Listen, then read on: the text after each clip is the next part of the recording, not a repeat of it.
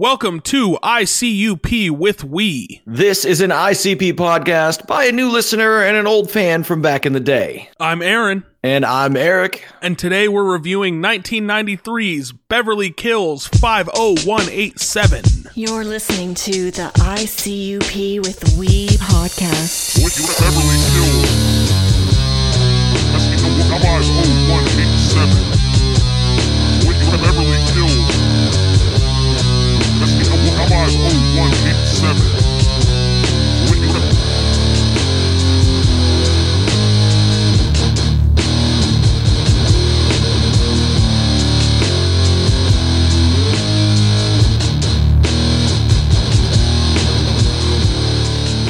What is up, everybody? Thank you for coming back to yet another episode of ICUP with We. Yeah. It is a great day, a fantastic Sunday. I am here with my co-host, with, dare I say, the co-most, Eric. Eric, how we doing? I think we're doing good. I'm doing well. Sounds like you're doing well. You know, we're making our way in the world today. It takes everything you've got. We make do. We make do. How have you been? I've been pretty good. Same old since last week. Working. We are in the midst of hyping up our EP. Ballista is. Next week, right? Yes, next Saturday. 6 days from when we're recording this. About 4 or 5 days from when you'll be hearing it. If you listen to it the day this episode comes out, it's coming out, and it's coming out hard. A Saturday release. Yeah, Saturday release. I didn't realize it was a Saturday release until I actually looked at the calendar. What, did you pick that day intentionally, or like was the number significant? So we were talking about when we were gonna release the album, the EP, and River said, let's just release it on the 23rd. And I said, okay. And everybody else said, okay. And there was no discussion other than that. Oh, just purely arbitrary. All right, yeah, fuck it. Extremely arbitrary. Saturday. Now it is going to be cool because that is Memorial Day weekend, so it'll be a long weekend for people who are still working. And I'm actually taking the next 2 days after Memorial Day off, so I'm going to have a 5-day weekend that weekend. So I get to consistently scroll through social media, just hearing everybody eviscerate our EP. I think it's going to be the other way around. I hope so, yeah. I know for one, Memorial Day weekend, I'm going to go listen to Cream of the Crop and post very nice things on the internets. Please do. I need it. Everybody should do my it. ego needs it. I know exactly what you mean by that. But speaking of posting nice things. Segue alert. What was going on? Whoa. I was just going to say, speaking of posting nice things on the internet. Yes. I know you issued, I don't want to say a challenge, but maybe an offer to listeners. Did we have any takers or anybody that maybe wasn't a taker, but did give us a nice score on the iTunes? Nothing yet. I checked this morning as I was doing my final listen through of today's EP. Yes. And we have actually 2 5-star reviews, one of which is from myself. I don't know who the other one is from, but we don't have any typed out reviews yet. So I was thinking about this, and I think it's a wonderful incentive to say, hey, look, give us a 5-star review on iTunes, write a nice review, say something cool, and then DM us and give us your handle, and you will jugify a picture. But there might be people that are like, look, I'm a little shy. I don't want a picture of me out there. You know what? That's not a necessary thing. We don't have to jugify you unless you want it to happen. But if not, we're happy to give you a shout out either on the next episode, or even maybe we'll just send you a really nice message back. Absolutely. Yeah. It doesn't have to be a jugified photo of yourself if you don't want it to be. We can just chat and tell you how fucking cool you are, or shout you out, or whatever you want. Yeah. You're right. Absolutely, Eric. This is a dialogue. There's back and forth here. We want to make this mutually beneficial. Exactly. So What else? What else do we have going on? Do we want to get into the year that Beverly Kills released, 1993, or do we have anything else we should cover off on? I saw that y'all are close to 8,000 EP plays on Spotify. I just wanted to congratulate you on that. Oh, well, thank you. Yeah, that's amazing. So we're just over a week away, or actually a week past the release of Promise Nothing, and the plays and listens and feedback has been awesome. So a big thanks to everybody that has. If you haven't listened, it's on all streaming services. Hollowed Out album is called Promise Nothing. Go jam it. Yes, definitely jam it. It is sick. Well, I'll tell you, a good portion of those plays are mine. I won't take credit for all 8,000, but a good portion of those plays are mine. Dude, I'm so glad that all the plays aren't one person. That's good. Yeah, I guess it's kind of good news that it's not just me listening to it over and over again, right? For sure. But yeah, no, almost 8,000 plays. That's incredible. That's a big feat for bands as big as ours to get in the first week. So, or as relatively not big as ours, as it correctly. Yeah. I guess it should be. We're more not big than we are big. Exactly. So that's So that's pretty much. I just wanted to go ahead and toss out that congrats for you because I'm happy for you guys. But other than that, I'm ready to get into some 1993 hippity hoppity. Let's get into it. I saw, so this has become a very interesting process. It's not like, we listen to the EP once and then hop on and talk to each other about it just randomly. I think both of us have started, if something intrigues us or we want to learn something, we'll do a little bit of research. We look things up. So I saw that Vibe magazine called 1993 the year that hip hop conquered the world. And when I look at all the albums that came out, I kind of see why. Although there are some that I'm like, well, there's some hangers on from back in the day, still trying to capitalize on the new stuff. But some of these albums that came out, oh my God, they're legendary. Oh, I'm seeing some legendary stuff. So 1993 was the hop heard round the world, if you will. Yeah, I just wanted to force that joke in there. Okay. I wasn't sure if that was like an original quote or one that you had read somewhere. No, I thought of it as you were talking. I like it. The hop heard round the world. Yeah. That's a historical reference. That is a historical reference, my dear boy. The shot heard round the world. But yes. So there's some very significant hip hop albums in here. We got Naughty by Nature did 1993. Yeah, hip hop hooray! Gotta love it. Yeah. Tag Team, Whoop, there it is. I mean, come on. One hit wonder, but that one hit wonder was freaking I feel like I still hear Whoop, there it is around. I heard it like on a television show a couple days ago. See, there you go. It's still in the zeitgeist. Do you remember? No, you don't remember when that song came out. So that song came out and it blew up, but there were two different versions. Tag Team had a song called Whoop, there it is. And then an artist called 95 South had a song called Woot, there it is. And I swear the songs were identical, but they were both out at the same time. And it was like, which one is bigger? Whoop ended up being bigger. It was just a weird dynamic. But yeah, I don't remember when it came out. No, because you didn't exist. Merely come in my father's balls at that point. Yes. You can definitely cut that out if you want. Potentially a glimmer in your father's eye. A glimmer in my father's eye. But yeah, no, I mean, I remember it being a popular song all throughout like my childhood, all throughout the 90s. Yeah, for sure. But I never realized there's actually two versions of it that came out, relatively close to each other. Yeah. So that's pretty.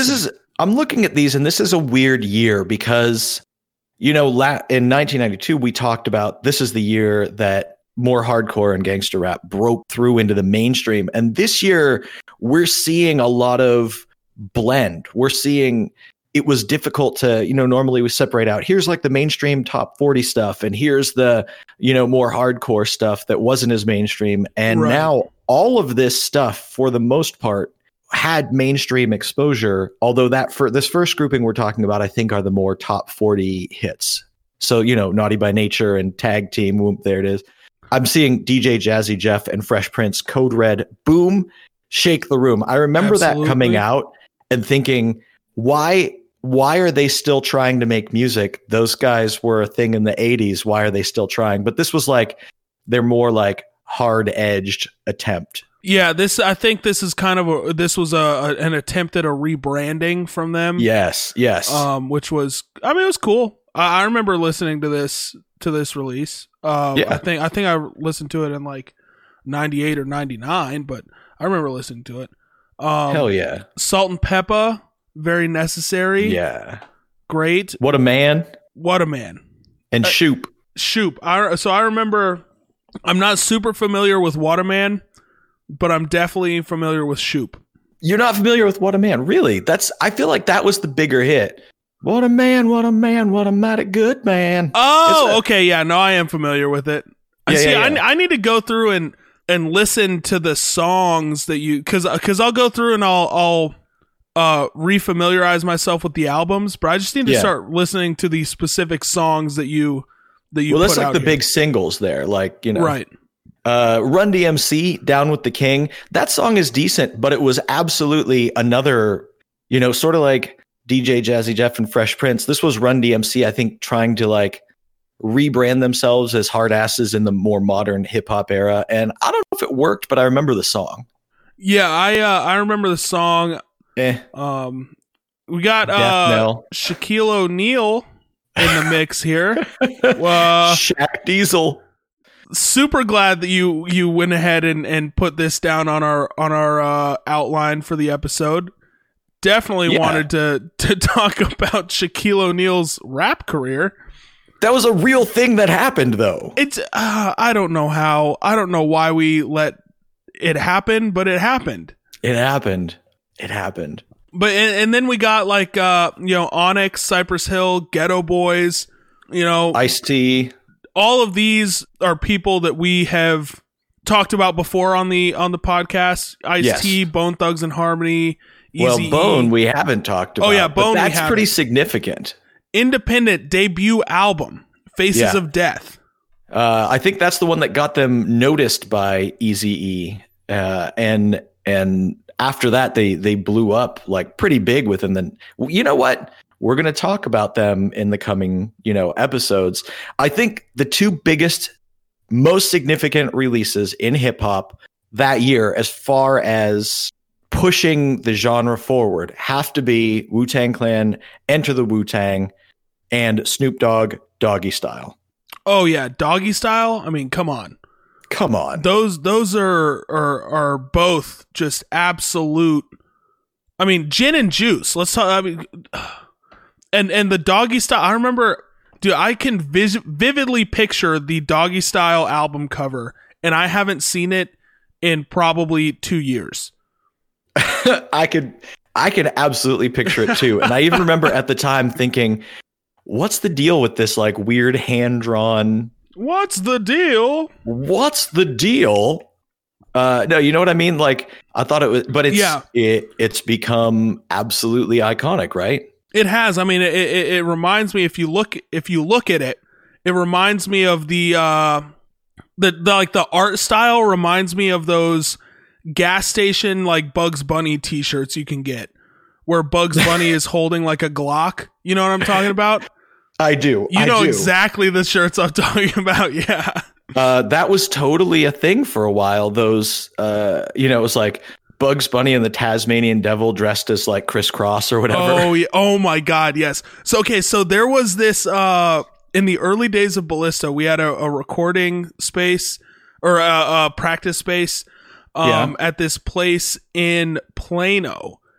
And on the way there's this gas station, and I always stopped for a Dr. Pepper and a Miller High Life at this gas station. Did you mix them together?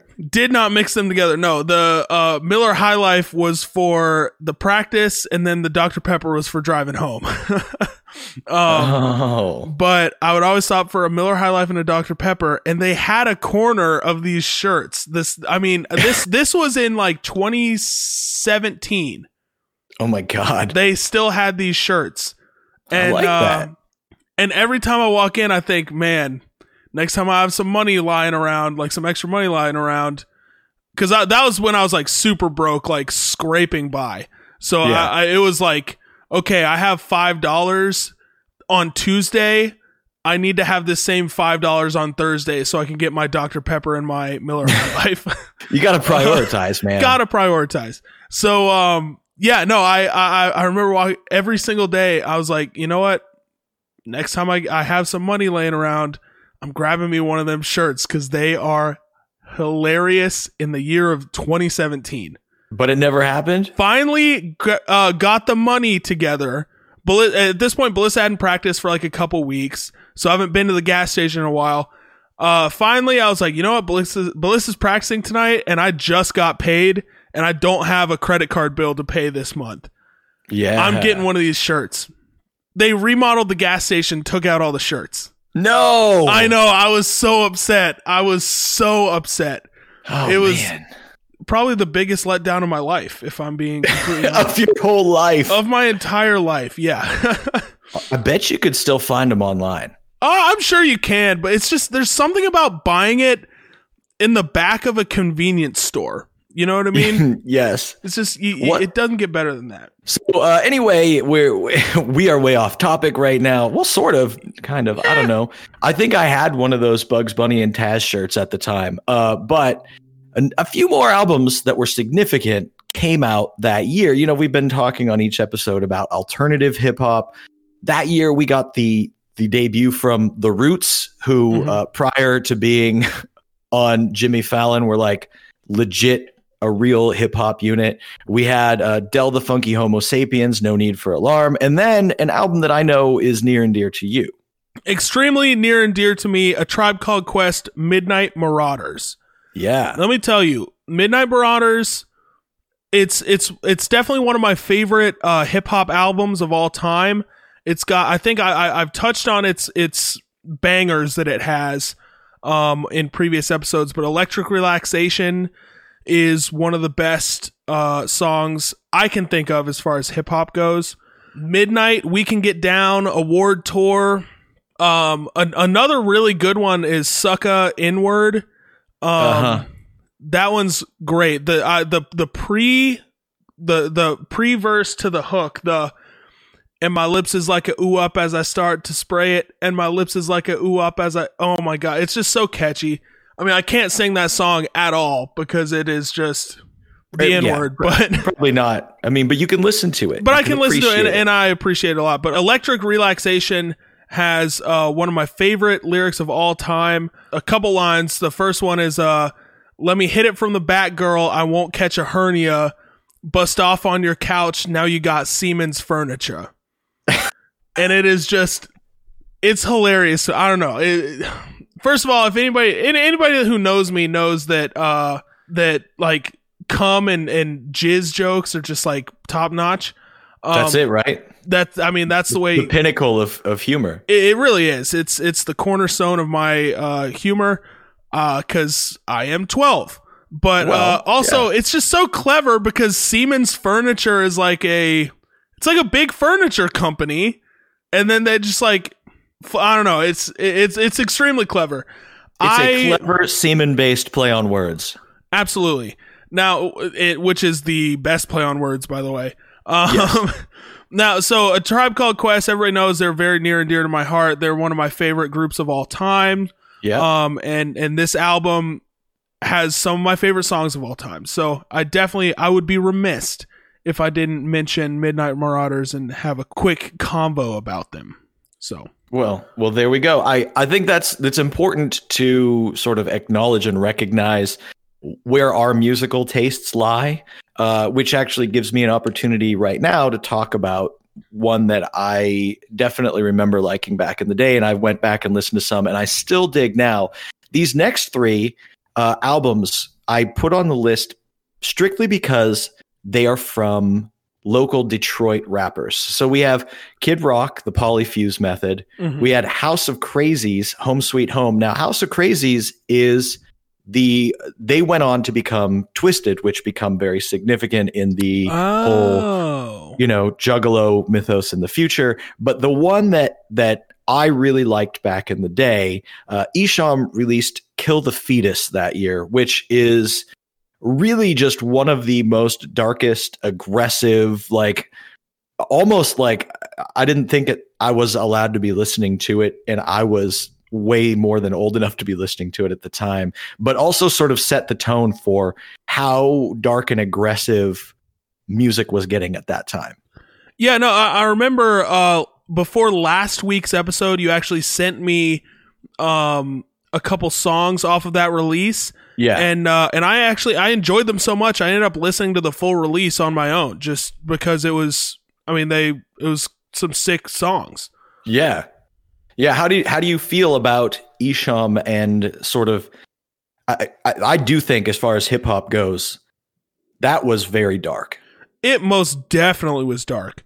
I kind of got the same feeling that you did when you were listening to it for the first time back then. Is wow, why I don't think I should be listening to this. Yeah, it was pushing boundaries in '93.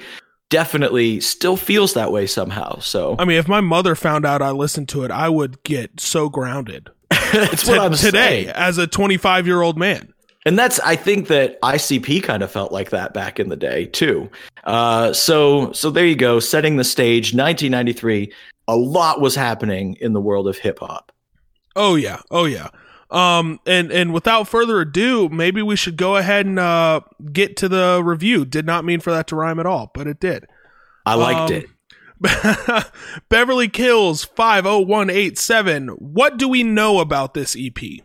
Well, here's one thing that we know. This was their first EP as Insane Clown Posse. It came out in July of '93, so 9 months after Carnival of Carnage. And even though there's only 6 tracks, there are clearly 12 separate songs. Well, like 8 or 9 proper songs, 2 or 3 long interludes. So there's actually a pretty decent deal of music here.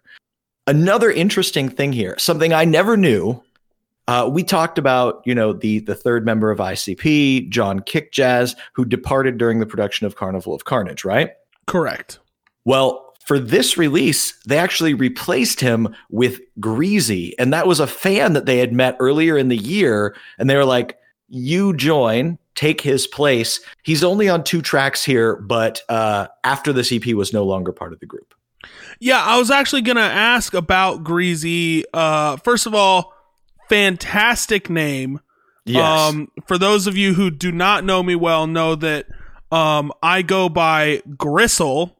So on occasion, so I feel like it's very Greasy close. Is very kind of close, yeah, in that same vein. So I respect the name, but then I saw him on a couple tracks while I was reading the EP lyrics, and it was pretty good. I'm not gonna lie, his verses are good. Yeah, I also like his delivery and tone. Like we can talk about it when we get to them, but I was actually my favorite line on the EP is his, and we'll talk about it when we get there. Perfect. The only other thing I've got here is that the cover was drawn by 2 Dope, who also designed and drew most of the covers for all the other Joker's cards and the logo for Psychopathic Records, which is kind of cool. That's amazing. Yeah. That. So, Aaron, what were your overall thoughts here on this EP? Overall, I think it was great. So, like you said, the first, you can clearly split up pretty much all the songs into either 2 songs or a song and a short interlude. I think a lot of that shit could have been cut. Could have been. Not gonna lie, a lot of that shit could have been cut. It was a little bit of a rough listen, but there was some redeeming qualities that I liked. I feel like overall, and I don't want to tip my hand too much here, but I feel like overall the beats have gotten better from them. Flows are about the same, if not worse in some songs. Yeah, maybe. But the beats overall have gotten a lot better. I feel like musically they're finally stepping into their own. with Carnival of Carnage, and then expanding on that here with Beverly Kills.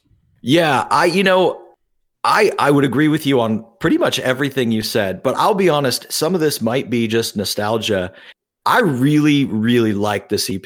I think, to me, especially now after, we're into episode 5 now, we've listened to 4 other releases. This is for me when they sound like ICP.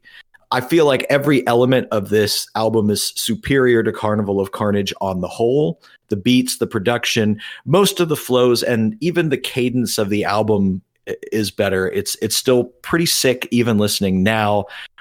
Something I do want to acknowledge, we've talked about this a bit in the past, something that I think surprised me listening, and I don't want to necessarily harp on this, but I think it's worth, as, two very socially conscious individuals. There is some, I would say, homophobic language, specific words used on this album that I didn't remember standing out to me back in the day, but listening to it now, I was like, wow, I didn't remember that being there. So I think we can both say we're not cool with that kind of language. Probably doesn't even need to be said, but rather than, getting hung up on it in each song, we're going to acknowledge that this is a unfortunate aspect of hip hop culture, has been for a long time. This sort of insulting of, people's manhood by calling them an F slur or whatever other things. We're not cool with it. It's mentioned in songs. I think if you listen to most any more gritty underground album back then, you're going to hear stuff like that. Probably still today, to be honest. But yeah, I feel like it was definitely rampant back then, and even in the underground stuff today, you might even still hear it a little bit. Who knows? Yeah, there's an interesting article about it on homophobia in hip hop music on Wikipedia. It's worth a read. It's short. Check it out for yourself. But yeah, I can link this article in our on our Twitter is what I'm trying to say. So I'll link this article on our Twitter. Y'all can read up about it. Pretty short article, very informative though. But yeah, I say let's not harp on it each song. Let's just up top say, hey, some of the things they say suck. It's not cool, and we'll leave it at that. We'll leave it at that. Cool. So let's get into track by track. What do you say? Yeah, I'm down. So first track, Beverly Kills 50187. Yeah, so we technically start with a song called Kiss the Clown, which actually has a name. It's not listed on the album, but it's sort of like an intro track. Yes, yeah, it is. That first half of Beverly Kills, the beat was chill, and I liked the beat. I thought it was cool. I didn't really like the lyrics. Beat. Yeah, it was a weird beat, but I was kind of vibing with it. Now, I do want to say, before the beat kicks in, the jugglers come out to play. Yeah. That little reference of the Warriors. I love that movie. Loved it. Yeah, I love that movie, and listening to them do the jugglers come out to play was sick. It was cool. Yeah, then the beat kicks in. Chill beat, kind of good. Wasn't too much of a fan of the lyrics on this first half of this song. What do you have anything else? Yes, go ahead. There's something very important about the lyrics to this. The very first instance of the word juggalo. Correct. Yes. He says, "Come see the wonder, the show of your life. See me breathe fire and swallow a knife. Right. I ain't swallowing nothing, Jack, but I can juggalo like you never thought you'd ever know." Yeah, that was, it's very important to note that was their first instance of juggalos, especially now knowing what juggalos are going to be in the future. But like I mentioned in our first episode, that word in that use has nothing to do with being a juggalo or juggalo being a culture. He's using it as sort of a... this is going to sound weird. Throughout this album, I noticed a lot of adding O's to the end of words. In order to rhyme, yeah. Right. So it was kind of like, remember when Snoop Dogg had the Izzles? Everything was Izzles? Yeah, definitely. I feel like putting O's on the end of stuff was kind of a thing they were doing. I don't know why, just to aid the rhymes, but it was clearly saying, I can juggle like you never thought you'd know. Yeah. Yeah, it's basically let's add an O to the end of juggle so we can rhyme it with no. Right. I bet, Violent J wrote that lyric, added that O, and thought, yeah, this is fine. and then boom. Now we're talking about it as a significant line. Yeah. Apparently there's a story that in 1993 at a show, obviously touring on this record, he referred to the audience at one point as that. And he was like, they loved it. So it kind of became a thing that he would say, and it quietly grew. And I would say it wasn't until the late 90s or early 2000s that the concept of being a juggalo really blew up. But this is where it started. So there you go. Amazing. So let's get into the real song here, the actual track, Beverly Kills 50187. Yes. So when the beat switched to this beat, I was digging it. Dude, I love great. This beat. So good. It was fucking great. The hook, which was playing off of the Sugar Sugar song. Yes. Sugar, honey sugar. Yeah, just behind. looping. Yeah, oh man, it was fantastic. I really enjoyed the second half. Did you catch that the beginning of this song of Beverly Kills, we'll count this as a separate song, is actually a reworking of the lyrics from the beginning of Your Rebel Flag? Yes, yeah. Stop the bus, Violent J comes out, barrels to your face and blow your fucking face off. Yeah, and it's actually annotated on the lyric sheet. This is very similar to the first lines of the song Your Rebel Flag. Yep, because I think that one is stop the bus, Violent J comes off, barrels to your chest and blow your fucking lungs out or something like that. Right, yeah. It's so Genius.com is actually doing my thinking for me. So I'm glad I'm glad that they were there. Yeah. So this one, it's telling a story, right? They fall asleep watching, which was very popular at the time, Beverly Hills 90210, and they have a dream about enrolling at the high school and killing all of the main characters. Correct. I think the whole song is actually pretty cleverly written, and it's funny, and it's kind of messed up. Yeah, and you also get more instances of adding O to the end of words. Yep. Rich boy never seen a getter joker O, slap you in the head with a sledgehammer O. Yeah, see, that was a thing that was going on. Yeah. I have literally had this song stuck in my head for a week, and I've gone back to listen to it a few times. It's good, man. It's pretty good. If wild. This was a separate song, if Kiss the Clown was a separate song, this might be my favorite. But I'm trying to look at it as the entire piece of work. Kiss the Clown and Beverly Kills, all as Beverly Kills. I kind of wish they had put Kiss the Clown as a separate track. This would have been probably, if I'm looking at the songs that I consider to be just sort of linking tracks or, interludes or something, I think this is probably a 10-track, 9 or 10-track release, which is not really an EP. No, I agree with you. I think but I also think they could have cut some of the interludes and made it, cut it down to 7 to 8 tracks, even if they split them all up. Yeah. You know I mean? Well, there's definitely stuff in as we get to them that I think they could have left out, but correct.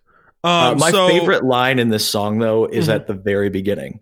First day I enrolled at the high school, but naked with an axe. Wow, he's so cool. Stand up and say your name. Tell us about yourself. My name's too dope, and I cut necks all to hell. I had that one written down as well. I thought it was really fucking cool because that's when they hop in the dream, and all of a sudden they're at the high school, and then Dylan, I'm trying to find Dylan, finna cut his throat with a carny killin'.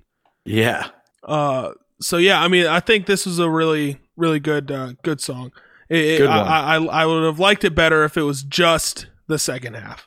Agree. Faygo reference number 1, by the way. I would be remiss if I didn't point that out. Was in this I song. like that you count and call out the Faygo references. I think that's important to note. Yeah. So I got the rest of them all throughout the EP here as well. So I will keep calling them out. That references bust him in the head with an empty Faygo bottle. Yes, it is. Yeah. Like I said, as soon as I turned this on, I was like, oh man, I think I listened to this a lot back in the day because I know all the words. Okay. Yeah. So let's move on to 17 Dead. So my first note when I was writing down my thoughts on this song was piss and farts. Hell yeah.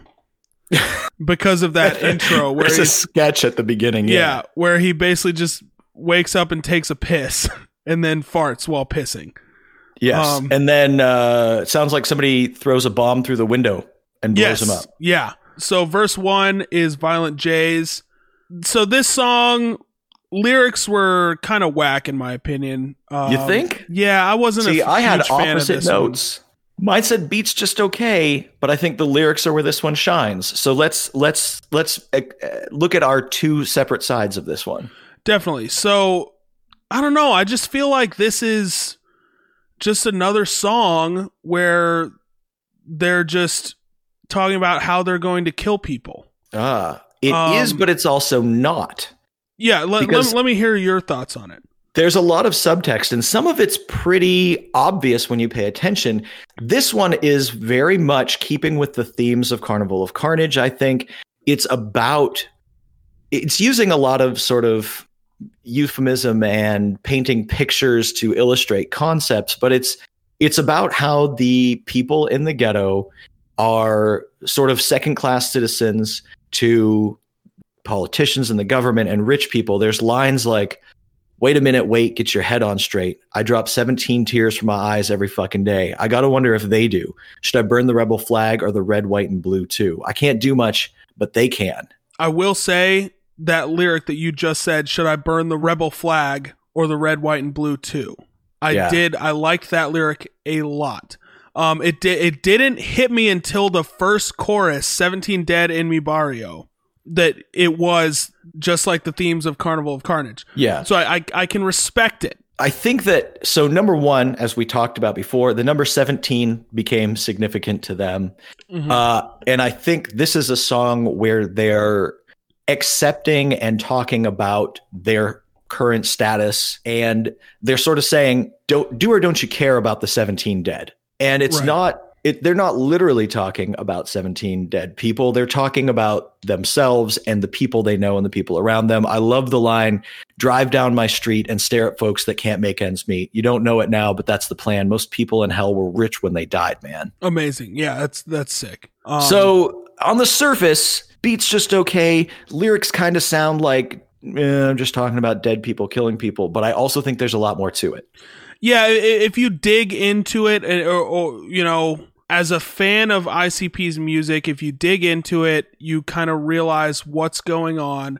But if you come at it as somebody who just is listening to an album, doesn't, not really an ICP fan per se, they're just going to say, "Oh, another violent song, let's move on," kind of thing. And I will say, on the surface, it's kind of a boring song. It's not one that grabs hold of you right away. Right. So, what did you think of the song that came directly after, Inktown Posse, which was actually released as a separate song on a later compilation? So where exactly is that? Is that when the freestyle hits? Yes, it's like that freestyle that doesn't have like a real beat. It's just like chanting and a clap and like some 808 drops. Yes. Okay, so first, before we move on to that, Faygo reference number 2 was in 17 Dead. I like to drink Faygo out in front of Scotty's. So that's Faygo reference number 2 on the EP. The freestyle came in that we're calling Inktown Posse. Yep. That's actually the real name. I thought it was good too. I love "If there's a booger in my nose, I'ma pick it." well, Violent J's kind of wicked. "If there's a booger in my nose, I'ma pick it." And then classic. "And flick it in your eye like you ain't Jack, and stomp my boots on your nutsack." Why that specific line has been stuck in my head since the first time I heard this. I think about it all the time. My name's Violent J. I'm kind of wicked. If there's a booger in my nose, I'm gonna pick it. And I'm like, that's so dumb, but also awesome. I loved it. I loved that freestyle at the end. I wrote down, I loved it. I liked Shaggy's "I'll run with the carnival until I'm 80, because tonight I'm going out with the fat lady. I'll strip the bitch down to the nitty gritty, but I ain't saying shit about her one titty." Yeah. So I really like "I'll be running with the carnival till I'm 80. Yeah. Because I thought, man, this is literally him saying, "Fuck it, I'm doing this for the rest of my life," which I love that. I fucking love that. And he, I mean, how old was he at this time? Would you surmise? Well, let's see. Their first release was in 89 and he was like 15 or 16. So this would have been 5 years later. So he's probably about 20, 21 at this point. So he's calling his shots. He's saying, hey, I got, 50, 60 more years of this. Yeah. That's I like sick. that. That's great. I love that. Hell yeah. Yeah, I really enjoyed that. And that freestyle was super sick. Let's move on to The Stalker. The Stalker. I love how this track starts. I'll just say that. Yeah. I think the start of this track was pretty cool. I agree. What'd you think of the beat? I think this beat is just okay. Yeah, the beat was fine. So my first note is this just about them following a woman? Yeah. So I think this one is pretty much all. Well, no, it's two things, and this is something that, if I remember correctly, we're going to see recurring. This is Violent J interacting with a voice in his head. So Too Dope is doing some you realize as you go, Violent J is telling the story of, he sees a woman, he starts to follow her, he becomes a stalker, and the voice in his head is saying, he's saying, I think that she likes me. And the voice is saying, she tells you to fuck off with such class. I think that she likes me. Yeah, go and get that ass, Yeah. So that, you're right. I mean, I think it was clever because it shows Violent J, talking to the voice in his head, which was voiced by, Shaggy 2 Dope, which was super sick. I agree with that. You don't really get that until you get to the first chorus, but. Right. And until you get to the end, it doesn't really sink in. That's where it really hits you. Right. Because he starts talking back to it. Because the chorus is talking and he's going, no, she doesn't like me. No, Yeah. I think the thing that surprised me about listening to this now is how it paints a picture of a mentally ill person and the effect that it's having on the woman that is the object of his stalking, rather than just a funny, messed up song about being a stalker, because there's all these interludes where you hear a woman being sort of interviewed about a stalker, and you're hearing his perspective. Then it's kind of strange how, rather than making light of stalking, I think it's actually trying to bring some attention to it, if that makes sense. I think it's bringing attention to a mentally ill person who has an unhealthy obsession with another individual. Yeah. I actually really liked the woman's parts, because sometimes she's responding and he goes, there's one part where he's like, I'm Violent J, I'd like you to know. And she goes, Violent J, the country singer? And he's like, no. Yeah, it was funny. Pretty funny. So I liked in the first verse, something that stood up to me was, in the first couple lines when he says, how about a date? 2 tickets for the circus, pick you up at 8. And she immediately hits back with, fuck no, you're a loser. Which I think was delivery of it's awesome. Yeah. Oh, it's fantastic. Yeah. And also I thought it funny that it was hey, first date, let's go to the circus. Yeah. Which also obviously keeps up with the clown theme, but I just thought there's no way in anybody's right mind you would take your first date to a circus. I mean, maybe if you're Violent J, you do. So if you're Violent J, hey, all for it. I think this album and this song made me realize something that I never recognized before. There's a sort of paradigm shift in their attitude toward women on this release. Mm-hmm. I know that on Carnival of Carnage, they had made the decision, we're getting away from gangster rap, but I think that attitude and mentality was still very much on there. In this one, they're not nearly to the extent that they were before talking about senseless violence toward women or belittling or hatred toward women. Now they're still talking about women, and there's still some stuff that's probably a bit, but it's not the same attitude, I don't think. Yeah, there's I was pleasantly surprised by this entire release because there wasn't any, I didn't find any overall senseless violence towards women. Right. There is some light misogyny here and there. Yeah. But again, it was 1993 and they were in their 20s at this point. Sure. So Fago reference number 3 happened in this song. And also I noticed another song about hanging out with a woman with chicken. That night I snuck in her back door with a bucket of chicken and a bottle of Faygo. So I got a real good kick out of that. And so I went ahead and wrote that down because I remember the chicken line from last episode that we loved so much. So yeah, I wanted to write that down. I didn't even catch that, but it absolutely aligns with it. That's fantastic. Yeah, so that verse is actually finally Violent J has stopped following her and now has gone to the point of breaking into her house. Yeah. There's like a line where he's like peeked in a window, jacked off in the backyard, something like that. Where's that line? I don't remember any jacking off lines. Really? Huh. Yeah, no, I must have missed that one. No, it's that I don't have a lyric sheet in front of me. Anytime I'm quoting lyrics, it's out of my memory, but I'm pretty positive that that's a line. Scan through. I'm pretty sure. Yeah, I'll scan. So actually, while I'm scanning for that, I did want to go over some lyrics that I thought was really funny. It was when Violent J runs into the woman he's talking at the supermarket. It says, "Oh, hi, hey, that peanut butter sucks. You wouldn't like Jiffy. It ain't got no nuts.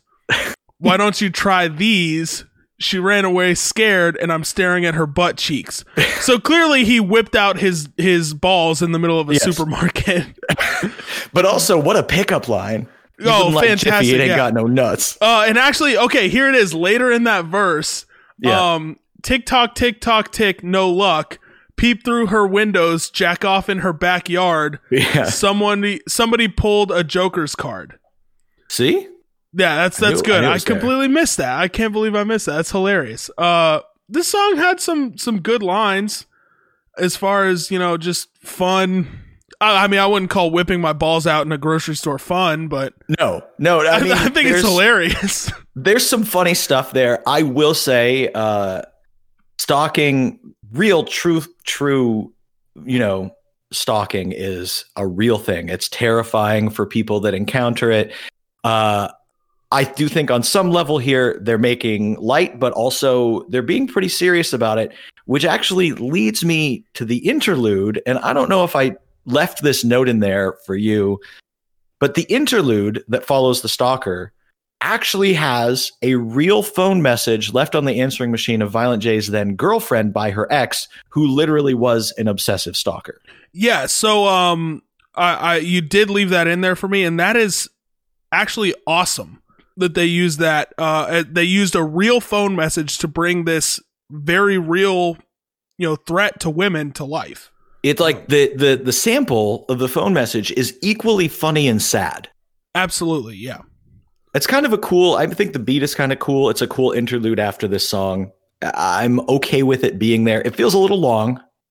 So I like, that interlude that you're talking about, I like the first line of it, which is, I also like to blow holes in the heads of rednecks, but I don't know where that sample comes from though. Cause it doesn't tie into any of the lyrics before that. And it doesn't tie into any of the outro, the voicemails. I thought the same thing. And I always remember thinking that's a cool line. But when I listen to it now, I was like, okay, song about being a stalker, interlude that's got, sort of the stalker sample in it. But in between, I also like to blow holes in the heads of rednecks. Right. Where I feel like they found that sample and they were like, this is cool as hell. We need to use this somewhere. And they were like, well, we need a sample here between these two things. Let's drop it in there. It doesn't really fit, but it's a cool sample. It's random, but it's cool. Yeah. Yeah. So let's go to the second song, track 4, In the Ha. In the Ha. So the first half of this song, What You Get, which you note that it's just a guess at that title.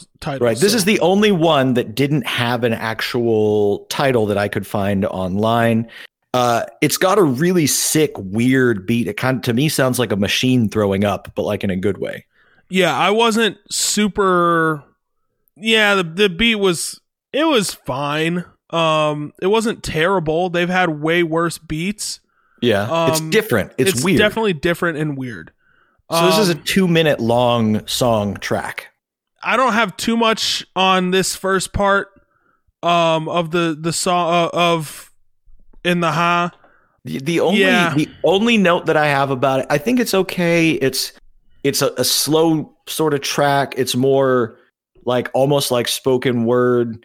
I don't know. Whatever. The one thing that stood out is Too Dope says, "I live in a big pipe on Zug Island," and later on, at some point, there's a band that signs to Psychopathic Records called Zug Island, and it's like a rock band.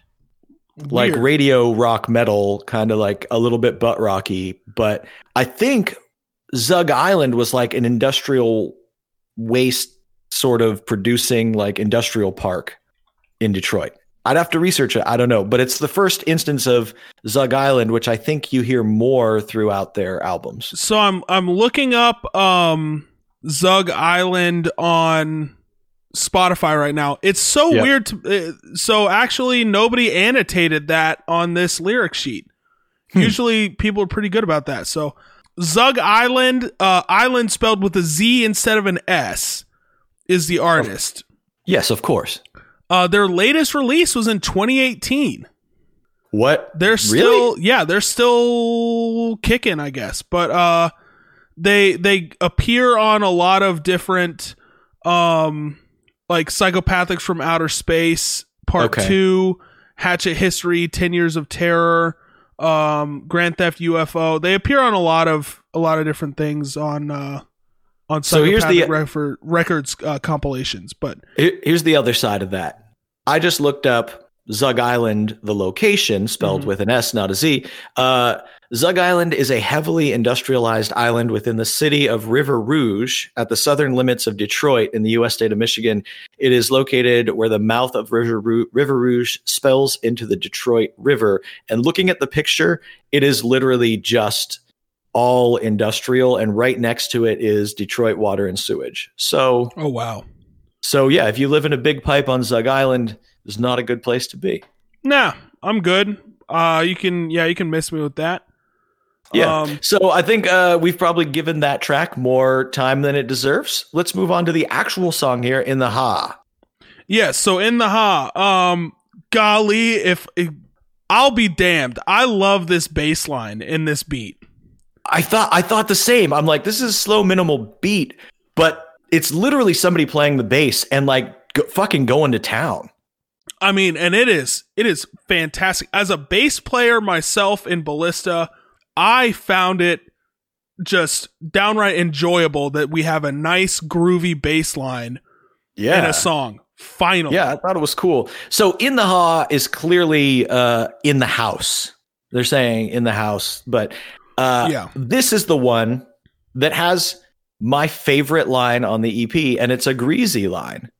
Oh, okay. So one of my favorite lines off the EP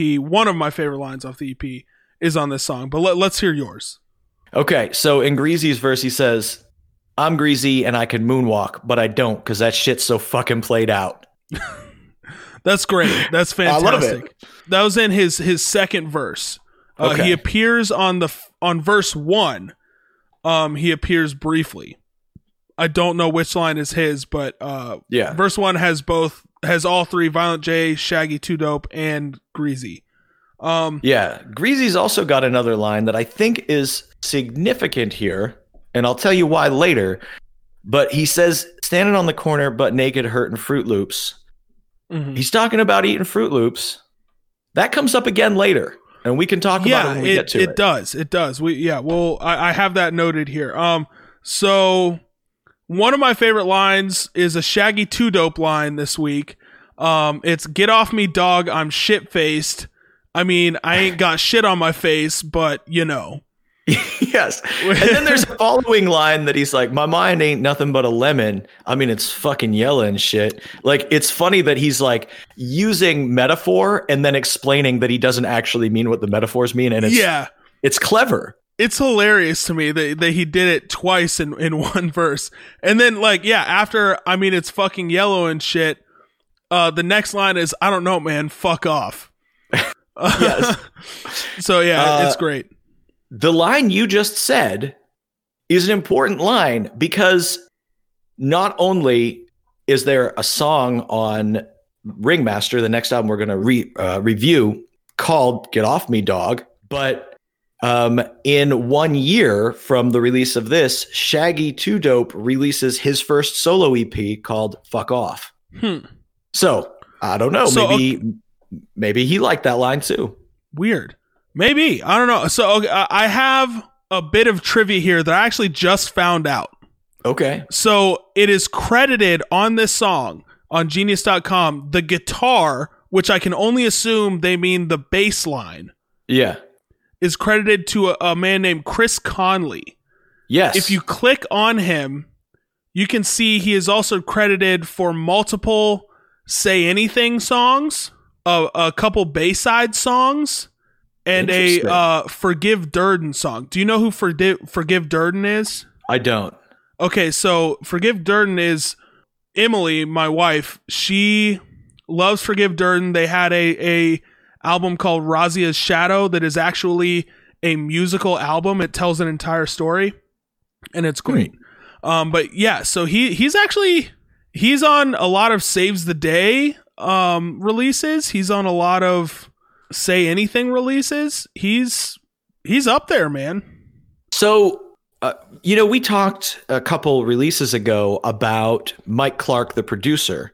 Yeah. Who had worked with tons of bands and was, already relatively well known. I know that along the way he brings in, musicians and stuff to work on tracks that, sometimes stick with them and keep doing more or collaborative. I wouldn't be shocked if that's how that happened. If, Mike Clark was working on producing a track and was like, hey, can you do something on here? There is guitar work in it as well, especially when the song ends. So there's the bass, and then there is some sort of strange guitar noodly stuff there. So I bet he played all the guitar tracks on I'm sure he did. And as you were saying, so you mentioned Mike Clark. I have a note written down about him here as well. So in the outro, Shaggy 2 Dope does a classic shout out verse pretty much. Yes. Southwest is in the ha. Greasy is in the ha. E-Dog, Chris, and then there's a question mark, but you can only assume they're talking about Chris Conley since that is who is doing work on this song. Is in the ha. Jump Steady, Hammer, Mike Clark gets a shout out, as well as Brotherhood Recipe, which is another Detroit group. That's pretty cool. My next note was actually about that shout out verse at the end of the song, because he says, Hammer's in the house, and then he starts going, Hammer, Hammer, Hammer. Is he making fun of MC Hammer? You have to assume. I have no clue, but I kind of thought the same thing. I always thought that might have been it. Yeah. So in the a fun track, not a deep track. Just I think like let's get together, let's write some clever verses and do our thing. Oh yeah. Nothing too deep about it. Nothing. There's no deeper meaning to this song. It's just some guys getting together, having a good time. It's like a anti-brag track. Correct. Brag track. Yeah. Pretty much, yeah.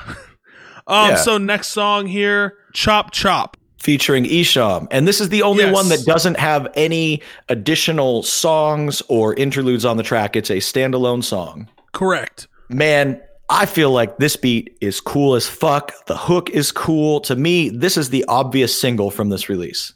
Yes, this song was great. Yeah, I loved the beat. The flows were good. They had some good stuff in here. I mean, listening to the first, 4 songs, it was a bear to get through the halves of those songs that weren't actually songs. Then we finally get a song that is just a song and nothing more, and I loved it. Yeah, man. I'll tell you what, this one is a banger. I always thought it was. The trade-offs between Violent J and Isham in verse 2, where they're like picking up each other's lines and going back and forth, I think is super sick.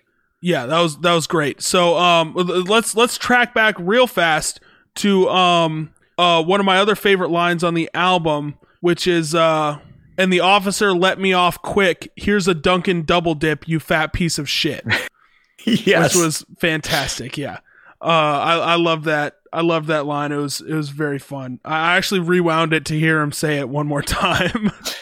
Yeah, there's definitely some good lines. I feel like this is a really aggressive, in your face, like confident song, and the beat is driving. Like, I feel like this is a hot track right here. Oh yeah. So the chorus is actually sampled from an Ice Cube song. The Right, swing, chop, chop, chop is sampled from the song Horny Little Devil off of the album Death Certificate. So then there was a reference that you tried to pimp me into talking about through text, but I didn't really pick it up until this morning, right before we recorded, when I was actually reading the lyric sheets.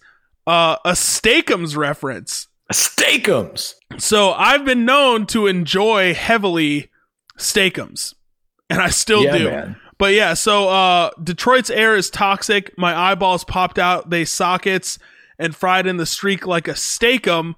Pop, pop, shake 'em, bake 'em. Great. Man, I'll tell you, when I was a kid, every once in a while, dinner would be Steak-Umms, and my mom would fry up like onions. So you'd have caramelized onions and a slice of like, American cheese with Steak-Umms. I mean, I wouldn't eat it now, but I remember loving it back then. Dude, I remember one night late after a 6 Deep recording, I had some Steak-Umms. Jonathan and I were still drunk. I had some Steak-Umms in the freezer, and I made us some beef and cheddars, my own version of Arby's beef and cheddar. There you go. Well, that's kind of what my mom made too. Delicious. So. Yeah.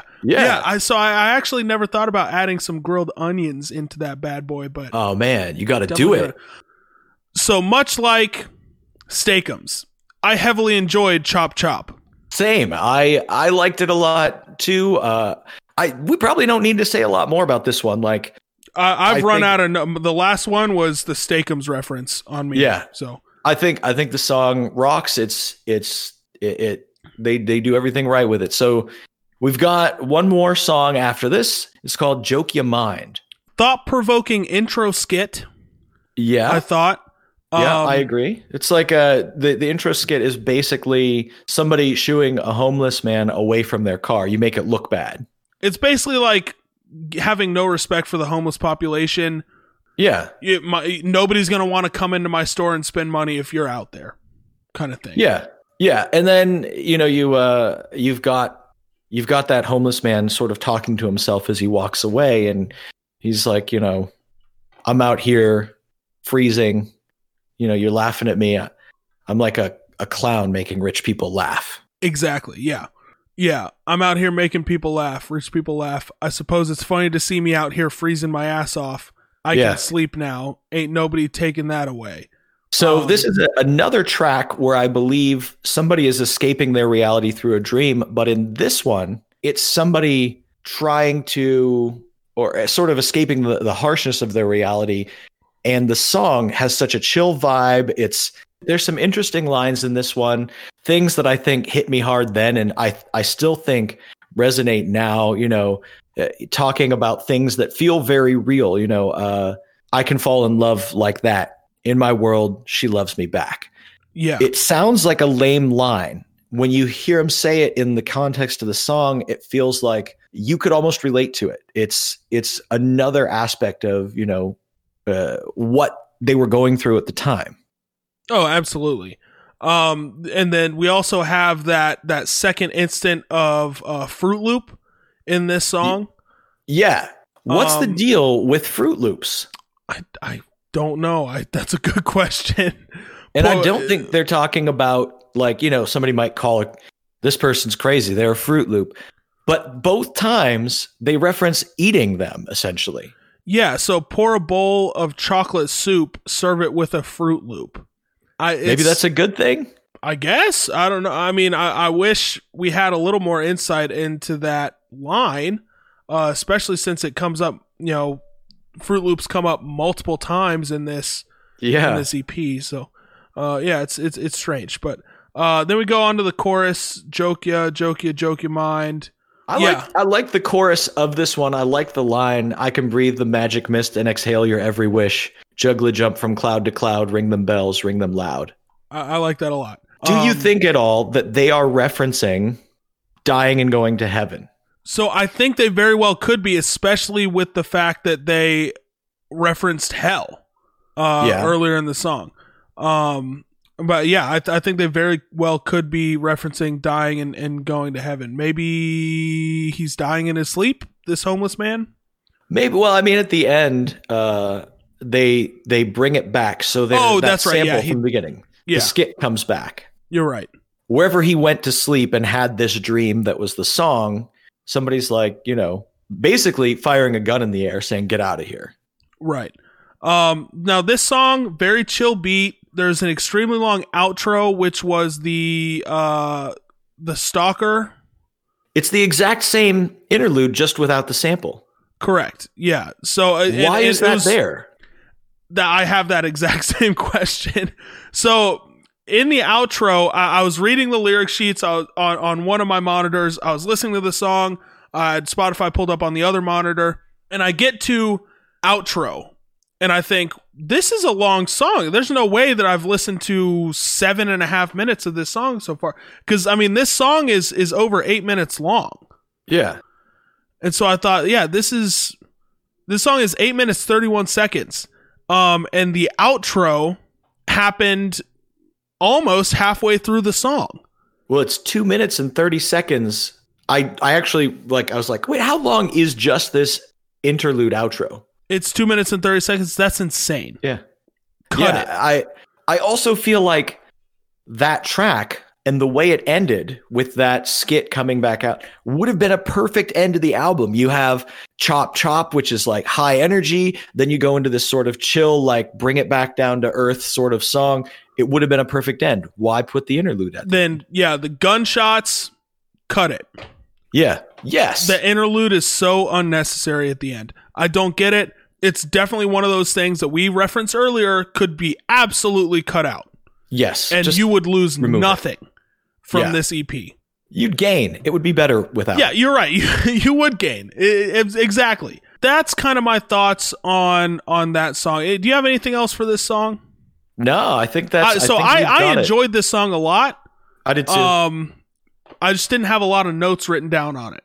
Same. I think it's a good track. I like it. I like the honesty and sort of straightforward nature of it. I thought it was cool. Absolutely. So I think I have a good idea of what two songs are going to be on our playlist. But Eric, you want to go and hit me with your favorite? Technically, I have Beverly Kills written down first and then Chop Chop. So I guess I'm going to go with Beverly Kills, even though it's got the additional sort of intro track at the beginning, but I like Beverly Kills. Okay. Yeah, I won't argue with that one too much. It's actually different than what I thought, but I won't argue with that too much because you're right. Even though it has that weird intro, the song kicks in and it's pretty good. It's an enjoyable song. Personally, I think no surprise here, mine is going to be Chop Chop. That's a good pick, and I'm glad you picked it.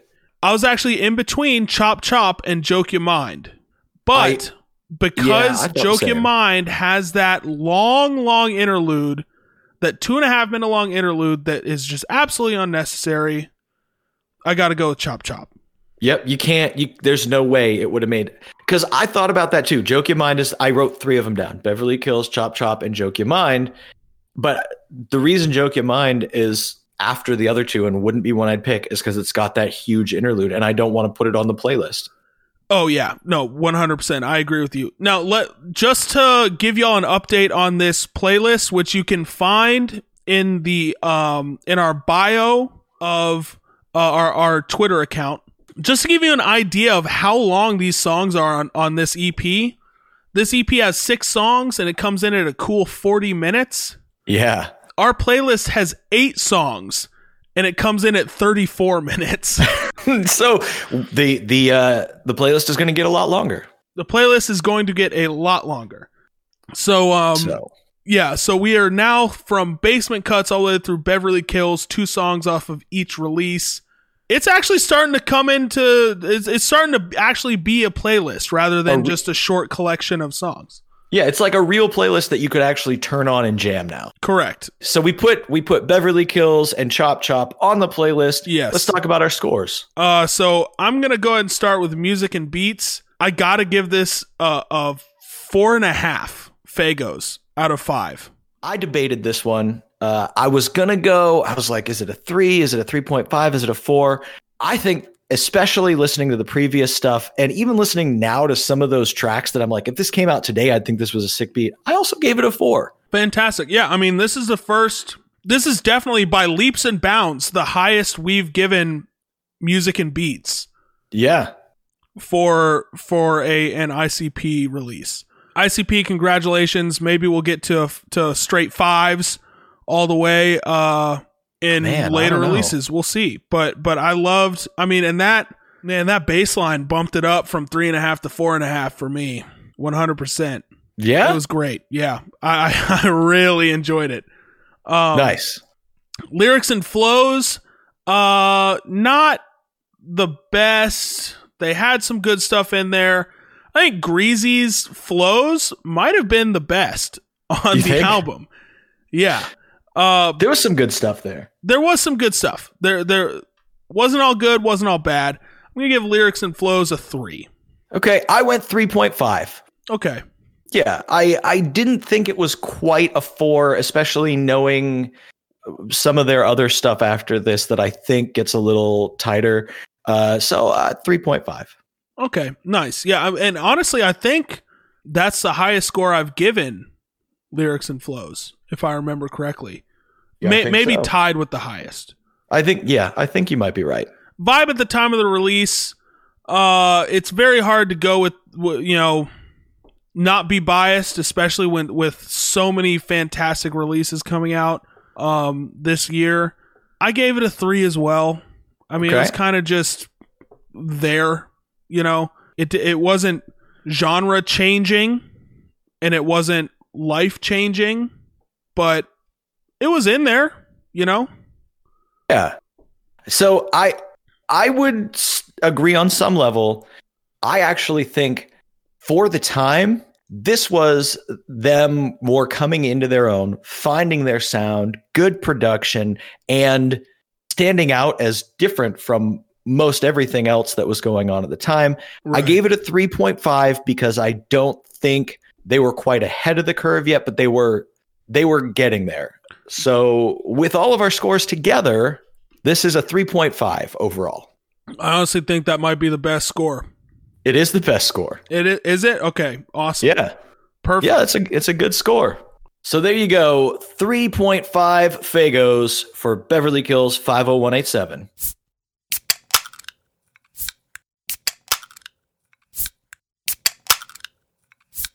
Amazing. Congratulations, Beverly Kills. Yes. That was great. So congratulations. What has it been? 17 years? No shit. How long has it been? I think longer than that. 27 years 27 later? Years. Yeah. Oh my God. Wow. It just occurred to me that we're listening to 30-year-old albums. Yeah, we are. Wow. Wow. It's funny because so next week's episode, we're going to check out 1994's album Ringmaster, which is the second Joker's card. Yes. 16 songs coming in at an hour and 10 minutes of pure obligation. This one, Ringmaster, I feel like, they talk about the Joker's cards and the sideshows and stuff. I don't think they fully had that plan when Beverly Kills and Carnival of Carnage came out, but it's very clear that by the time Ringmaster came out, they're like, we've got a plan. We know where we're going now. Okay. So I'm looking forward to how they handle that then. That's going to be great. So let's talk about where people can find us. Where can people find you, Mr. Aaron Locklear? You can find all of my stuff at www.locklearcomedy.com. That's where you can find everything that I'm doing, everything I got going on, YouTube channel, all that. I stream on Twitch, twitch.tv/gristlemedia every Monday, Wednesday, and Friday. So come hang out and do that. Eric, anything you want to plug? Where can we find you? Yeah, you can find me on Twitter at nuclearislonely. You can check out Hollowed Out's Promise Nothing right now on all streaming platforms. And I'm doing a bunch of other stuff, but nothing that I really want to talk about here. So why don't you tell us how to find the podcast online? Perfect. You can find us on Twitter at our Twitter handle is at ICUPWWE. That's where you can find when our shows are coming out, links to that, as well as sometimes we'll post some fun articles about ICP. Like I said, I'm going to post that Wikipedia article there later today. And you can find a link to our playlist there as well. So enjoy the playlist of the carefully curated dulcet tones of ICP. Anyways, Eric, if there's nothing else, I want to give one more thing. Sorry, I'm a terrible host. One more thing. We mentioned it at the top of the episode. If you want to drop us a review on iTunes, it helps us out a lot. If you want us to jugify a photo of you, hit us with your handle. If not, we can shout you out. Whatever you want, just let us know. We definitely want to give credit where credit is due, but keep that in mind. Yeah. So if there's anything else, yes? By the time the next episode comes out, Ballista's Cream of the Crop will be available to listen to on all streaming platforms. Make sure you jam it. Yes, thank you for plugging my band for me. I'm a terrible band member. Hey, I got your back. Hey, appreciate that. Anyways, if there's nothing else for Eric, I am Aaron. I want to give a big whoop whoop out there to all of our fans, and we will talk to you next week.